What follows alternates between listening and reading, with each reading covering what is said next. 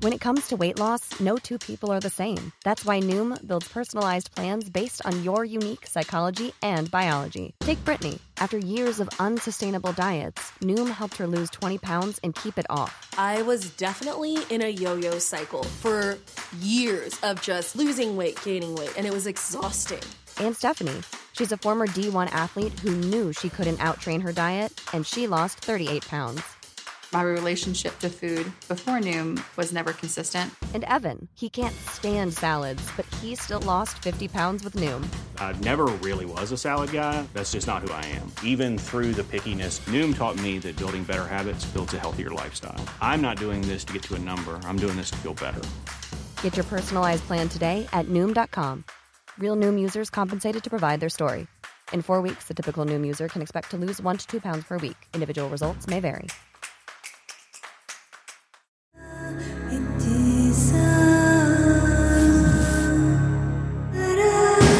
This is True Crime Psychology and Personality, where we discuss the pathology behind some of the most horrific crimes and those who committed them from a scientifically informed perspective. I'm Dr. Todd Grande. I have a PhD in counselor education and supervision, and I'm a licensed professional counselor of mental health. Dr. Todd Grande, that's my YouTube channel.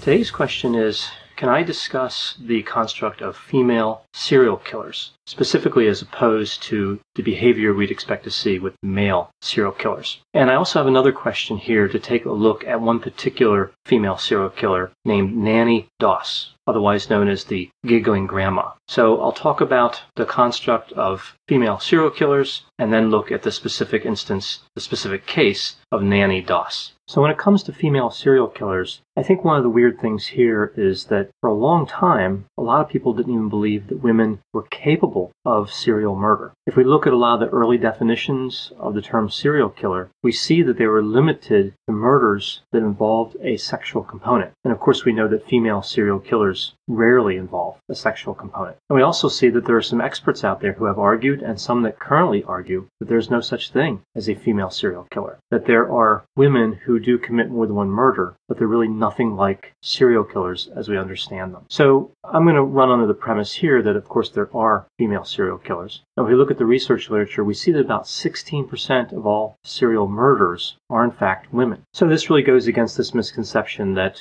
women, by their very nature, are incapable of multiple murders. We know, of course, they are. But this misconception is not innocent. It actually does come at a cost. We know that female serial killers go undetected for a longer period of time when compared to male serial killers. And we think that this misconception contributes to this phenomenon. So we can see there are a lot of misunderstandings around female serial killers, and we do need a lot more research on this construct. The other problem here is there aren't very many female serial killers as compared to male serial killers. I used a few references for this video, and I'll put those references in the description for this video. And we see that one looked at a sample of 64, and this is actually a very large sample size for this type of study. Again, we simply don't see a lot of females who are serial murderers. So what do we know based on this limited sample size? Well, we see that 98% of female serial killers are white, and they start at around age 31 to 38. That's when they start killing usually. But the range of the initiation of killing is actually 16 to 65. It's just more likely they would start between 31 and 38. We also see they tend to be educated. Many of them were married at the time they were killing or were married before that. We also see that many of them had a caregiving role, like a nurse, other type of healthcare worker, a mother. We actually see that in terms of nursing, 1/3 were nurses. So really a large proportion in terms of that caregiving role. We also see that in terms of the average age when they stopped committing crimes, this is around 40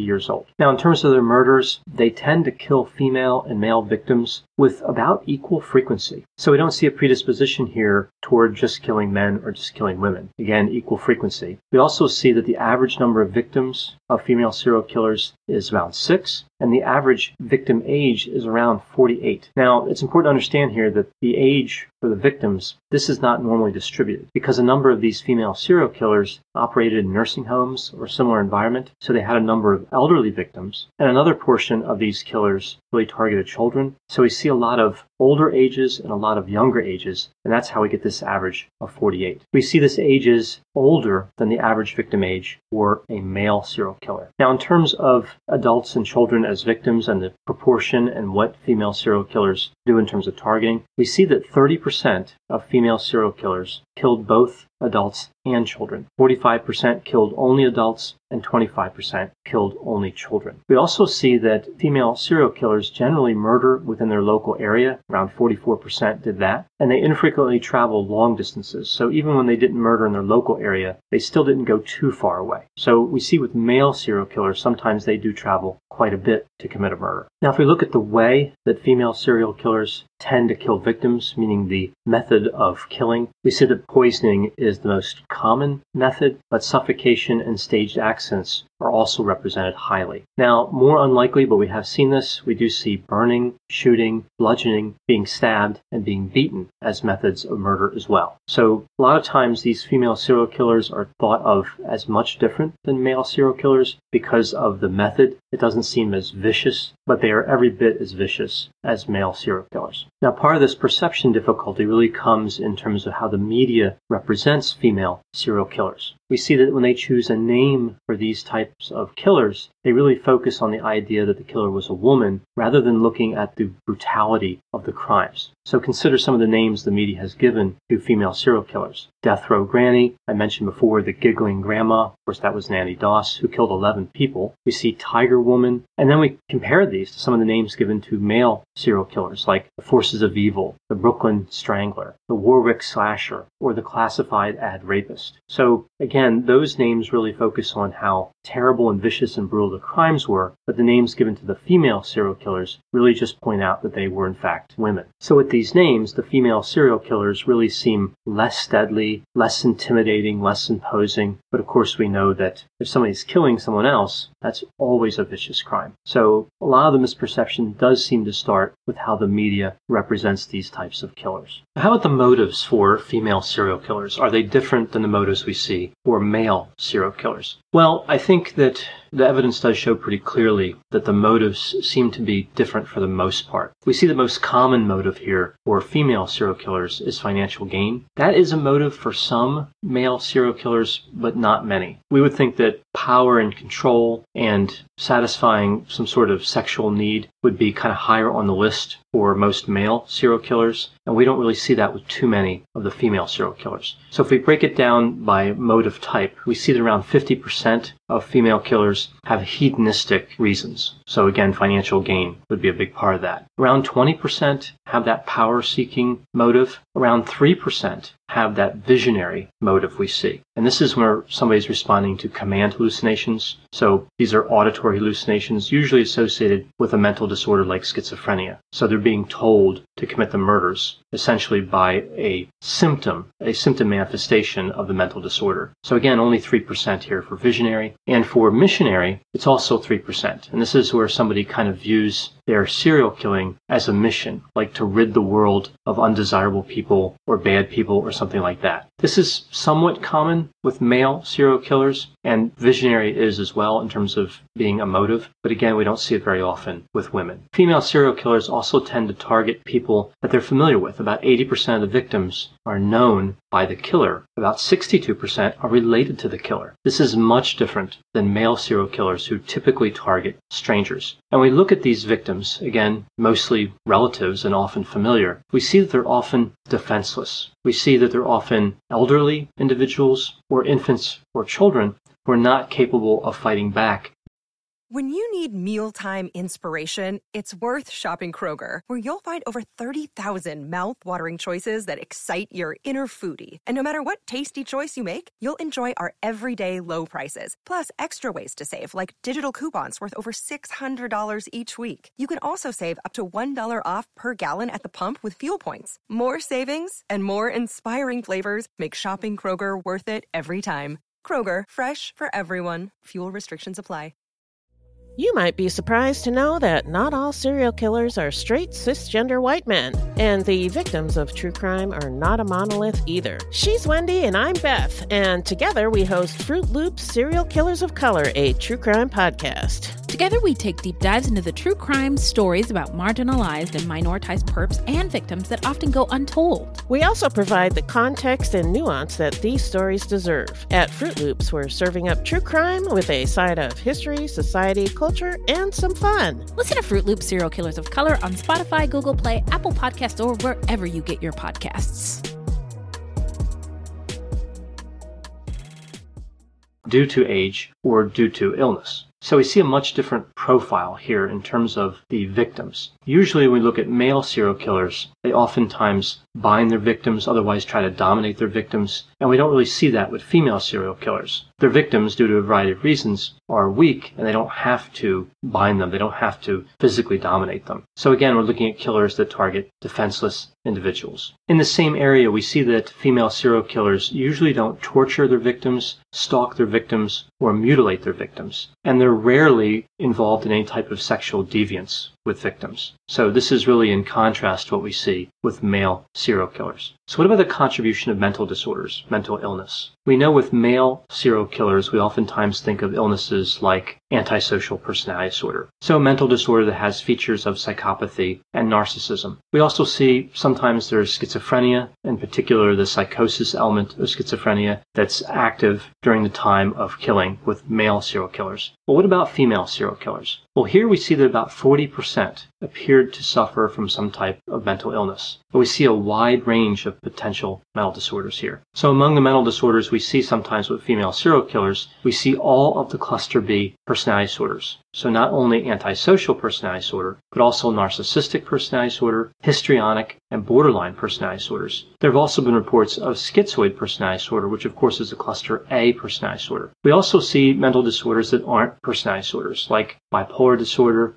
autism spectrum disorder, Munchausen syndrome by proxy, which is factitious disorder imposed on another. That's the technical name for it. And we also see, of course, schizophrenia, which, as I mentioned, is somewhat common with male serial killers. Now, looking at the percent of female serial killers that had a history of abuse, because we know the history of abuse sometimes contributes to serial killing. We think at least it might contribute. We see that about 30% of the female serial killers had a history of sexual and physical abuse, and 25% had a history of substance use disorder. So now that I've covered some of the characteristics here of female serial killers, I'm going to look specifically at one example, a woman named Nanny Doss. And just my general disclaimer here, I'm not diagnosing anybody. I'm just really speculating on what happened here based on the evidence that's available. So when looking at the case of Nanny Doss, we see that this case reflects a lot of the characteristics I discussed in this video. We see a lot of names that were assigned to Nanny Doss by the media. The Giggling Grandma, I mentioned that one before,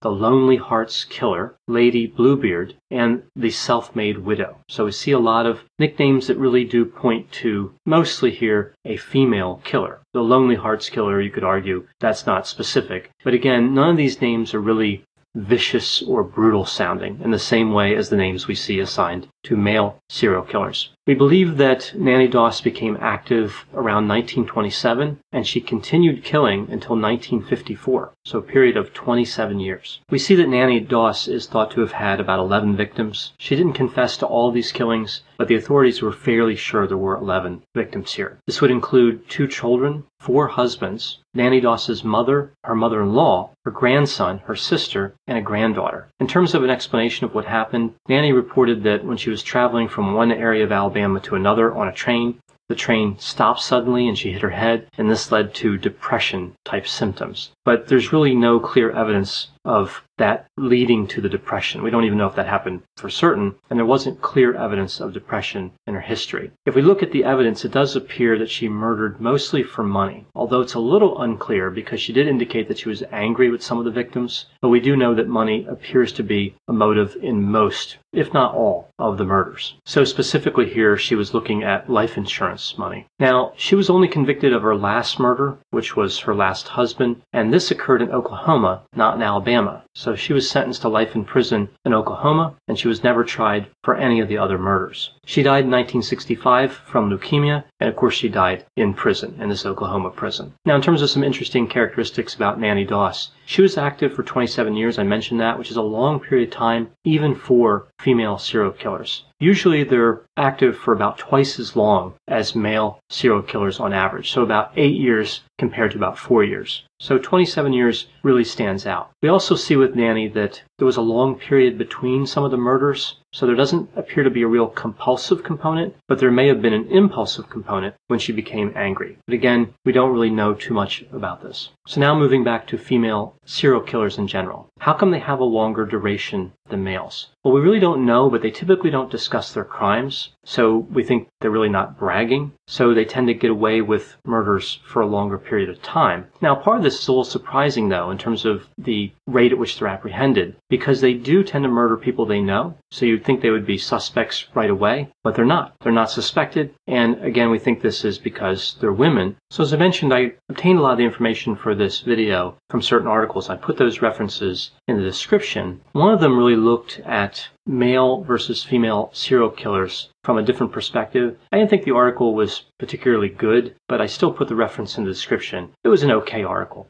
It really kind of made this distinction between male and female serial killers around this idea that the males tended to be hunters and the females tended to be gatherers. So they kind of explained serial killing in a hunter-gatherer way. Again, I didn't think it was a great article, but it made some good points. We also see here that from 1975 to the present, there's been a 150% increase in the apprehension of female serial killers. But a lot of this, I think, is because of detection. We're detecting them at a higher rate. I don't think the prevalence of females involving themselves in murder, in serial murder, is really increasing. I think it really is about detection. But still, it's an interesting area, and we need to keep our eye on it, particularly because, again, women aren't usually suspected for these crimes, and they can get away with it for a long period of time and kill a number of victims.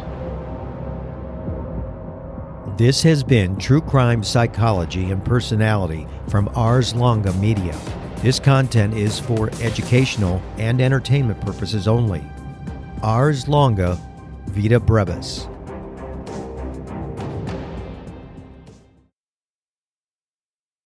Hi, this is Amy and Vanessa from She Goes by Jane, where we shine light on the stories of missing and unidentified women. On November 7th, we're sharing Nahita's story for the first time in a podcast. And this is a story that I thought I knew, but after reading police reports, became more complicated than I thought. When investigators are called to Nahita Khatib's house, everything looks fine. Her purse is on the kitchen table, her cup of coffee is on the counter, and her 2-year-old niece is in her playpen. The only thing amiss? Nahita is missing. Every week we feature a poem written in honor of the person we're talking about. This week we're joined by one of our favorite actresses. You might know her from Sister Act or King of the Hill or The Descendants. But if you're like us, you'll know her from Hocus Pocus. She's the much beloved Kathy Najimy. Join us November 7th to hear Nahita's story.